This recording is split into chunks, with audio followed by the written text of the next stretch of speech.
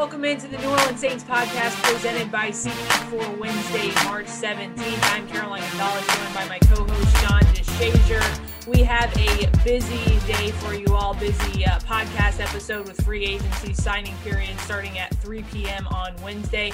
The Saints have made a few roster additions that JD and I will get into later in the show. But first up, we have Saints legend, former Saints quarterback Luke McCown joining us on the show today to talk about number 9 retiring and peek behind the curtain a little bit. Luke, how you doing? I'm doing really well. Thank you for having me. Luke is currently at Disneyland with his family, 6 kids. He was talking about it earlier. Luke, how do you do it? I mean, as an NFL quarterback, I'm sure you're used to managing a lot, but managing 6 children at Disney just seems like too tall of a task. Yeah, it is literally managing chaos all the time. And so it's not that much different than, about a 6 or 7 second football play in an offense where you have to bark out an order and then get everybody lined up, get going in the right direction. That's kind of how it is. Some people call it herding cats or whatever. But it's a lot of fun, and my wife handles most of it. She's the literal saint, and so we've had a fantastic time here at Disney. We always do. Luke, I was about to say this. See, Caroline said, "How do you manage it?" And I was about to tell her that the wife, I'm sure, is the actual head coach around the house because you guys have been playing football, so they've had all things already structured. So you got to kind of go and fit in where you get in. Well, and you're exactly right, Johnny. You're a wise man. You must be married with kids because you know that the wives have things structured how they want them. And so if I step in after playing football for 13 years, if I step in here and mess something up, things are going to go real awry. So I gotta get with the game plan real quick. Yeah, when we were scheduling this interview, I asked Luke what time he could do, and he was like, well, we're at Disney. I got to check with my wife and our itinerary. So very smart man. Luke, let's go ahead and get into number 9, Drew Brees announcing his retirement earlier in the week. And really just my initial question, Luke, everyone knows Drew Brees, what comes with Drew Brees, the kind of man he is, the kind of player he is. But you were in the NFL for a little bit before joining Drew in New Orleans. How did your perception of him change from before you played with him to then while you were playing with him? Well, yeah. So there's 2 things in regards to that question. First, the player. You heard all kinds of things about the type of player that he was, and playing in the NFC South and competing against Drew. Actually, my one of the few wins that I have in the starts in my career came against the Saints in 2007 when I was a starter for the Bucks, and we won that game. And so it was the only time that Drew and I second time that Drew and I went head to head while playing. And you knew everything about the type of player that he was. The one thing that stood out to me, and I was on doing a podcast just the other day with Lance Meadow, and he asked about Drew and things that I thought about when I got to the Saints. And everybody knew his legendary accuracy with the football and what he could do with it as far as placement and how he could throw it. And I was always confident of my abilities, right? I always felt good about, there was a lot of things that maybe I couldn't do, but I could throw the football pretty well. And I felt really good about that. And Josh and I have 30 years in the NFL between us. And so we both felt pretty good about that. And I remember getting to the Saints and the first practice, kind of standing back, and I would always stand, about 5 yards behind Drew in practice so that I would get mental reps.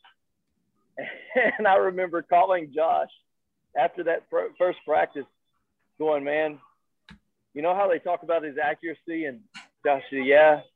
I said, it's not true at all. They're way off. It's so much better than they say. It's unbelievable. And I told him, I said, Josh, we can't do what he can do with a football, man. It's unbelievable. And so, you kind of knew all of those things coming into it. But the real blessing is getting to be around that type of leader, that type of guy that, man, you think about what he did with the organization when he came in and just his story. I put out a tweet the other day. This has been one of the greatest stories and careers of all time because San Diego, the shoulder, coming to New Orleans, Katrina, him and Sean. I mean, the whole nine yards, right? And so a team that hadn't been in the playoffs, hadn't had a whole lot of success until he and Sean get there. And then not only do they bring success, but they bring healing and restoration for a city that had gone through something so tragic and traumatic. And that's the type of man that Drew is. And you get to know that about him, that he dives headlong into everything that he does. And he gives his full attention to everything that he believes in and is passionate about. He leaves no stone unturned, and he wants to be the best at all of it. And for 4 years, I got to see that firsthand. And it impacted the way that I approached football, certainly. It impacted the way that I approached business, and impacted the way I approached life. Luke, you mentioned you played 13 years. Drew stretched it out another 7, went 20. And you saw some of the behind-the-scenes things with him with 4 seasons. How taxing is that physically on a body to play 20 NFL seasons? It's 10 times what you might even imagine it might be. I mean, it's so much more than you could possibly imagine. I dealt with 2 ACLs. I tore my ACL in 2000, my right ACL in 2006, and then again in 2010. And then I ruptured a disc in my back in 2015 after I started the game in Carolina, and then about midway through the season, ruptured a disc in my back and played again in 2016. It was my last year, my last official year. And I remember, and I was 37 years old at the time, I remember going, man, I don't know that I can do this again. My body just didn't recover the same way.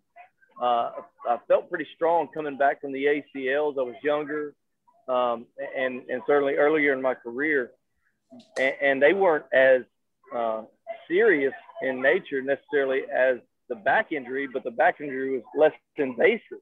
It was less, wasn't as strenuous of rehab. And so getting to the end of that rehab and coming into the season in 2016, I could tell that there was a difference in how I recovered, and not being real sure if I would physically return to what I thought I could be. And so to watch Drew endure the things that he did, and not only that, but knowing what he had to go through and how hard he had to train to get ready to play a season, and then broken ribs, torn ligaments in a thumb, torn plantar fascia in his foot, things going on with his shoulder, understanding all these things and realizing it's literally he'll have an hour and a half practice. He'll have 4 hours of meetings every day, but then he'll have probably another 4 hours of just maintenance work on his body just to be ready to play on Sunday per day. And that can be mentally taxing as well as physically, because you want to be at the height of your physical abilities, but it just, when you get 40 years old, it's just not there. And so that says as much to the heart and the passion that he played with, and how extremely mentally tough he was as anything, to be able to know I've got to do this just to be ready to practice. I've got to go through dry needling and different massages, different therapies and different modalities just to be ready to practice, much less get to Sunday. So it's amazing what he's been able to do for 20 years. The Iron Man that he's been for 20 years, it's unfathomable. Luke, when you think about Drew, is there a singular game or singular season, or is it just the totality of it all that you remember the most? Oh, I think it's the totality of it all. I mean, you think about this, and I as a quarterback and having played the position, realizing that, and this is why, John, of course, everybody wants to talk, like, where does he fall on the list, right? Where's he at the greatest of all times and things like that. And I love Pat Mahomes. He's an East Texas kid. I think he's I think he'll be an all-time great, all that good stuff. But all-time greatness comes with longevity, and it comes with a body of work that has to span a long time. And when you look at what Drew did, right, 20 years, He's going to be in probably top 5 in career games played, top 5 in or 10 at least in career wins, regular season wins, top 10 and probably playoff wins. I think, I'm not sure on that number. And then number 1 or 2 in every other statistical category that there is that matters. And so he's got wins. He's got a Super Bowl win. The only thing that's missing on his resume is a league MVP, which you could argue, man, he was right there in 18 when Pat Mahomes won it. And maybe had they had the few things that happened in the playoffs in consecutive years not happen, he maybe wins that award later on. And so it's just, I think you got to look at what he did as a totality. I mean, 5,000-yard seasons, right, for a quarterback. He's got 5 of them. Nobody else has more than 1 of anybody that's ever played. That's remarkable. It's crazy to think about that. And so I really do believe, John, that when you look at his career over the course of 20 years and what he came back from, and 11 anchors in a dislocated, torn up shoulder, and how he defied the odds that way. He's in my opinion, and I feel like it's an expert opinion, he's the best to ever throw a football. That doesn't mean he's the best player. That doesn't mean he's Tom Brady's won 7 rings. It's incredible. Drew Brees is the best guy to ever pick up a ball in his right hand and throw it. Nobody's ever done it better than him. Wow. Hey, Luke, is he the most driven teammate you've had? I know you said you played with him 4 years, and we've heard about his maniacal approach to everything. Pretty much, we've seen some of it because you watch those quarterback challenges, and he don't want to lose. And I used to always get the feeling that Drew would structure those in such a way, quarterback challenges. But that's neither here nor there. That's exactly right. Is he one of the most maniacal teammates you've ever seen? One of the most driven teammates you've seen? There's no doubt about it. There's no doubt about it. And I played with guys. I played with Derek Brooks in Tampa. Same way. Had this mentality of ultra competitive, never giving up. Wanted to, if it was a friendly competition, wanting to bend the rules so that it benefited him, right? That type of deal. But the uniqueness of Drew is that, and if you know him and you know how he grew up, wanting to be a triathlete. He wanted to be the best at everything that he did: baseball, tennis, basketball, cross country, track and field, football. And so it didn't just stop with football. It was everything that he did. Now it's his various business aspects. Now it's going to be his NBC position and the things that he'll bring to the table there, and his will to be the best. And it's funny, I was talking to my kids today about willpower, and Drew's embodies the intangible that willpower is. Drew embodies that to the nth degree. Willpower to get on Space Mountain. That's what it is, Luke. That's right. Well, on those same lines, when you talk about the competitiveness of Drew, and I don't want to open up any old wounds here, but you got to Drew a few years after that Super Bowl win, and every year just trying to get back to that and getting back, and just seeing him year after year trying to get there, and him walking out, of course, not on the foot that he wanted to walk out on. You're the only one who can kind of give us that peek behind the curtain on just how competitive, how driven Drew was to get back and win another Super Bowl for the New Orleans Saints and for the city of New Orleans. Can you just speak to what he was like in those meetings, what he was like just overall? We know he's a big competitor. We know he is that guy, but just how much he wanted to get back and win another Super Bowl for this team. Yeah, I think, listen, I mean, I really do. He wanted to win one for him. Obviously, just because he wants to win, he wanted to win one for Sean. I think more probably than both of those two things combined, he wanted to win one for the city of New Orleans again. I think, as all the great players do, when things happen, and he, after the Minnesota Miracle, he texted me and said, "Man, have you ever seen anything like that before in your life?" And so I'm just encouraging him, like, man, hey, Y'all play great. You're right there. You'll be there again next year. Your roster's ready for it. And the only thing that he could think about was, man, because I've still got text messages. If I'd have hit this throw, we win that game. If I'd have done this, we win that game. And so it always rested on his shoulders. He felt that way. And the great players always feel that way. Yeah. They always feel like, man, what else can I do to take us to the next level? And I think going back 20 years in 2006 and to take that city from where it had been the previous year with Katrina, he always wanted to take that city to the next level. He wanted to give it one more thing to be proud of, one more thing to hang its hat on. And so looking at the whole of it, you know, for Drew, it wasn't necessarily about, man, I need one more ring on my resume. It was, man, I'm driven because this city has poured out its heart to me and loves me, and I'm going to love it back, and this is how I love it back. You know, Luke, we were joking with you before the interview began about, you know, home life and how the wife is actually the head coach at the house and everything. And so now I think about Drew, and, you know, he's got the 4 kids, and, you know, I don't know how well you know Brittany Breeze, but, you know, for a quarterback to play 20 years and to be as driven as he has been, you know, do you have a full appreciation, I guess, of the wife that is role play of the that wife plays in that? Yeah, absolutely. Listen, behind every great man, there's a greater woman, right? And so the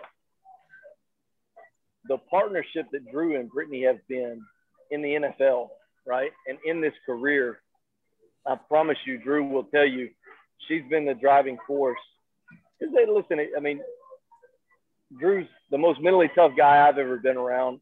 He's an incredible leader, but we're all human. And so I can't imagine the doubts and things that sometimes creep in. And Brittany's very competitive herself.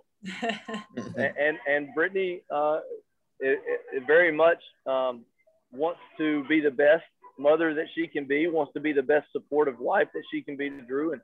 And so I can imagine there being conversations at home that, hey, you can do this. You got this one. I believe in you. Your kids believe in you. I know you want to, you know, maybe think about the kids growing up. Hey, I've got this. If you want to go play one more year, I've got this. We're taking care of it at home. Go immerse yourself in that locker room again. And for that goal in that city, one more year. And that's what, I mean, I remember having conversations with my wife in the last 2 years of my career going, I don't know. And she's saying, listen, if you want to play one more year, go for it. We're taking care of it. I've got this at home. And I know Brittany has been a huge support, especially the last 2 years with the injuries and some of the things that Drew's dealt with, in allowing him to continue to play for that city. Hey, Luke, have you contacted him or spoken to him since he announced the retirement? And if so, you know, what did you say? And if not, what would you like to say? Yeah, no, we've talked a little bit since he announced it, and I just, you know, I told him how much of an honor it was and a pleasure it was for me to have just gotten to be around him. I admire him so much more than just a football player. Man, he's one of my dear friends. Our kids are a lot, you know, in a lot of the same stages of life. And so, you know, understanding the challenge. And listen, I was a backup, so I didn't have some of the social, you know, or more public challenges that he has in speaking engagements and just different things pull it at him the same way. And so, but I know how much he wants to be involved in his kids' lives. And so we talk about that. And we talk about how important our jobs are, more important our jobs are as dads and as parents to our kids than ever it was about football. And so, but it was an honor to be able to grow for 4 years together in that aspect as players, pursuing a goal, as parents, pursuing being the best parent that we can be. And it was an honor to play with a guy that takes that position so seriously as a father and a football player and juggles it so well as he did. So And then I told him that that it wasn't just an honor to play with him, but to learn from him. All the things that I walked away with, understanding better about how to pursue, aspirations and dreams and business and everything else, from watching him play football and watching how he approached it and how he worked at it. Well, as one of those 6 hands tap you on the shoulder there, we'll let you go on with your Disneyland obligations, Luke. Real quick, best food and best ride at Disneyland, in your opinion? Oh, man, listen, so I've been a Soarin' fan at Epcot for a long time, but we went over to Animal Kingdom yesterday and did Avatar. It's amazing. The new ride, Avatar, it's incredible. It'll blow your mind. All right. Well, Luke, we'll let you get on with your kids. Thanks so much for joining us, giving us a peek behind the curtain on Drew Brees. We appreciate your time. Hey, as always, John and Caroline, I appreciate you guys. Thank you, Luke. We appreciate it. Well, the New Orleans Saints will look to turn the page on Drew Brees. Thanks again to Luke for joining us on the show today. JD, before I let you go, free agency signing period starting on Wednesday at 3 p.m. We've seen a lot of free agency buzz since Wednesday. We're kind of in that, or since Monday, excuse me, we're kind of in that window of time where players and teams can legally negotiate with one another. Just to run through real quick, the Saints have agreed to a 1-year contract with Jameis Winston, who will join Taysom Hill and compete for the starting quarterback role this season. The Saints have terminated the contract of wide receiver Emmanuel Sanders and linebacker Quan Alexander. And finally, they signed offensive lineman James Hurst to a 3-year deal. So let's start with that first one, JD. The Saints agreeing to a 1-year contract with Jameis Winston. Sean Payton went and said that him and Taysom Hill are going to have to compete for that starting quarterback role this year. What are your expectations for that competition? Something that we haven't seen in a long time. Yeah, we hadn't seen it since 2005. Drew Brees came in 2006, and I guess there really hadn't been a quarterback competition, and probably since before 2005. But you expect a real robust competition because there wasn't that opportunity last year for Jameis Winston and Taysom Hill to really battle it out for the backup job behind Drew Brees. Jameis Winston signed with the Saints, but there was no true offseason program. Right. There were no mini camps. And so those were hundreds or thousands of reps that neither one of those guys got an opportunity to take. Now, Taysom Hill, who had already been in the offense before, probably didn't need him nearly as much as Jameis Winston did. And that's why when Drew Brees got injured during the season, it made more sense for Taysom Hill to take over at quarterback because the Saints coaching staff had the exposure to him. They had an opportunity to structure an offense that they believed that he could function well in, and they didn't have that opportunity with Jameis Winston. So now when you start kind of from the ground up and you get both of those guys equal reps, equal opportunities, equal throws, those kinds of things, I think it'll be a really, really good competition, and it'll push both of them to be better. Well, I know this isn't necessarily the case, but it really does feel like an entire new team with Drew Brees making his exit. But what in your mind right now over the next few weeks, maybe, what are some of the biggest positions the Saints are going to be keeping an eye on going towards the 2021 season?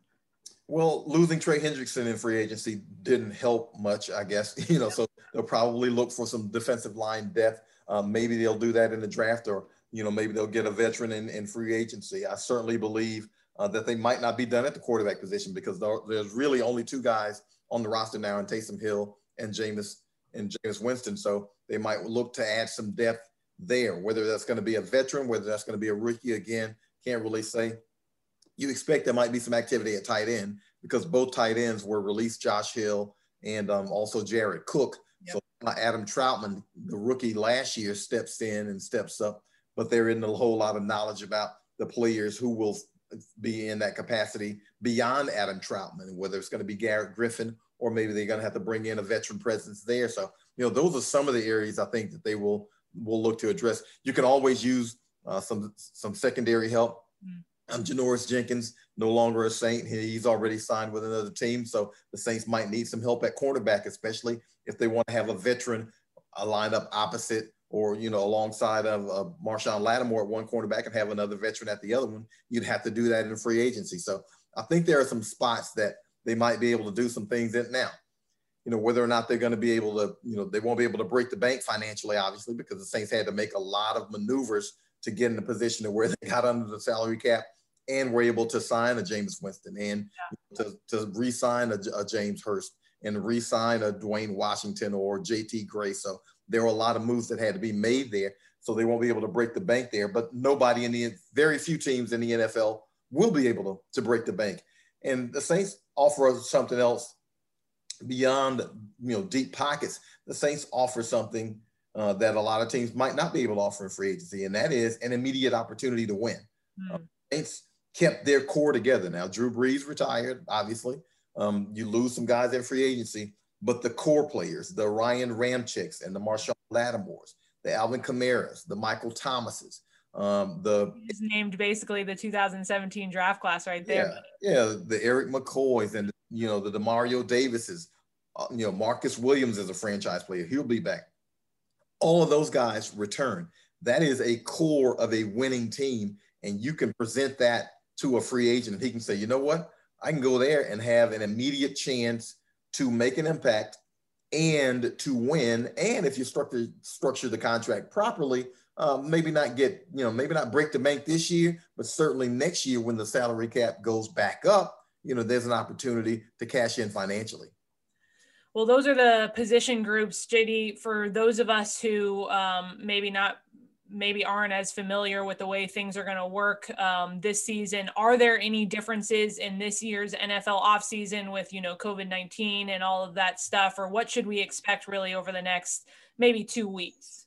I think we're pretty much playing it by ear. I mean, I don't know if the NFL has said, okay, we're going to go back to business as usual because, there are vaccinations being distributed across the country. So I don't know if they feel comfortable enough to say, things will go back to business as usual. Now, I do believe there will be off-season programs because, they went through the whole process last year of figuring out how to keep players safe, how to keep them tested. And again, the vaccinations are being rolled out. So I think the players will get back to a sense of normalcy. The rest of us, I don't know how it will be for us in terms of covering the team and seeing them at practice and seeing them at mini camps and OTAs. I don't know how that's going to be structured.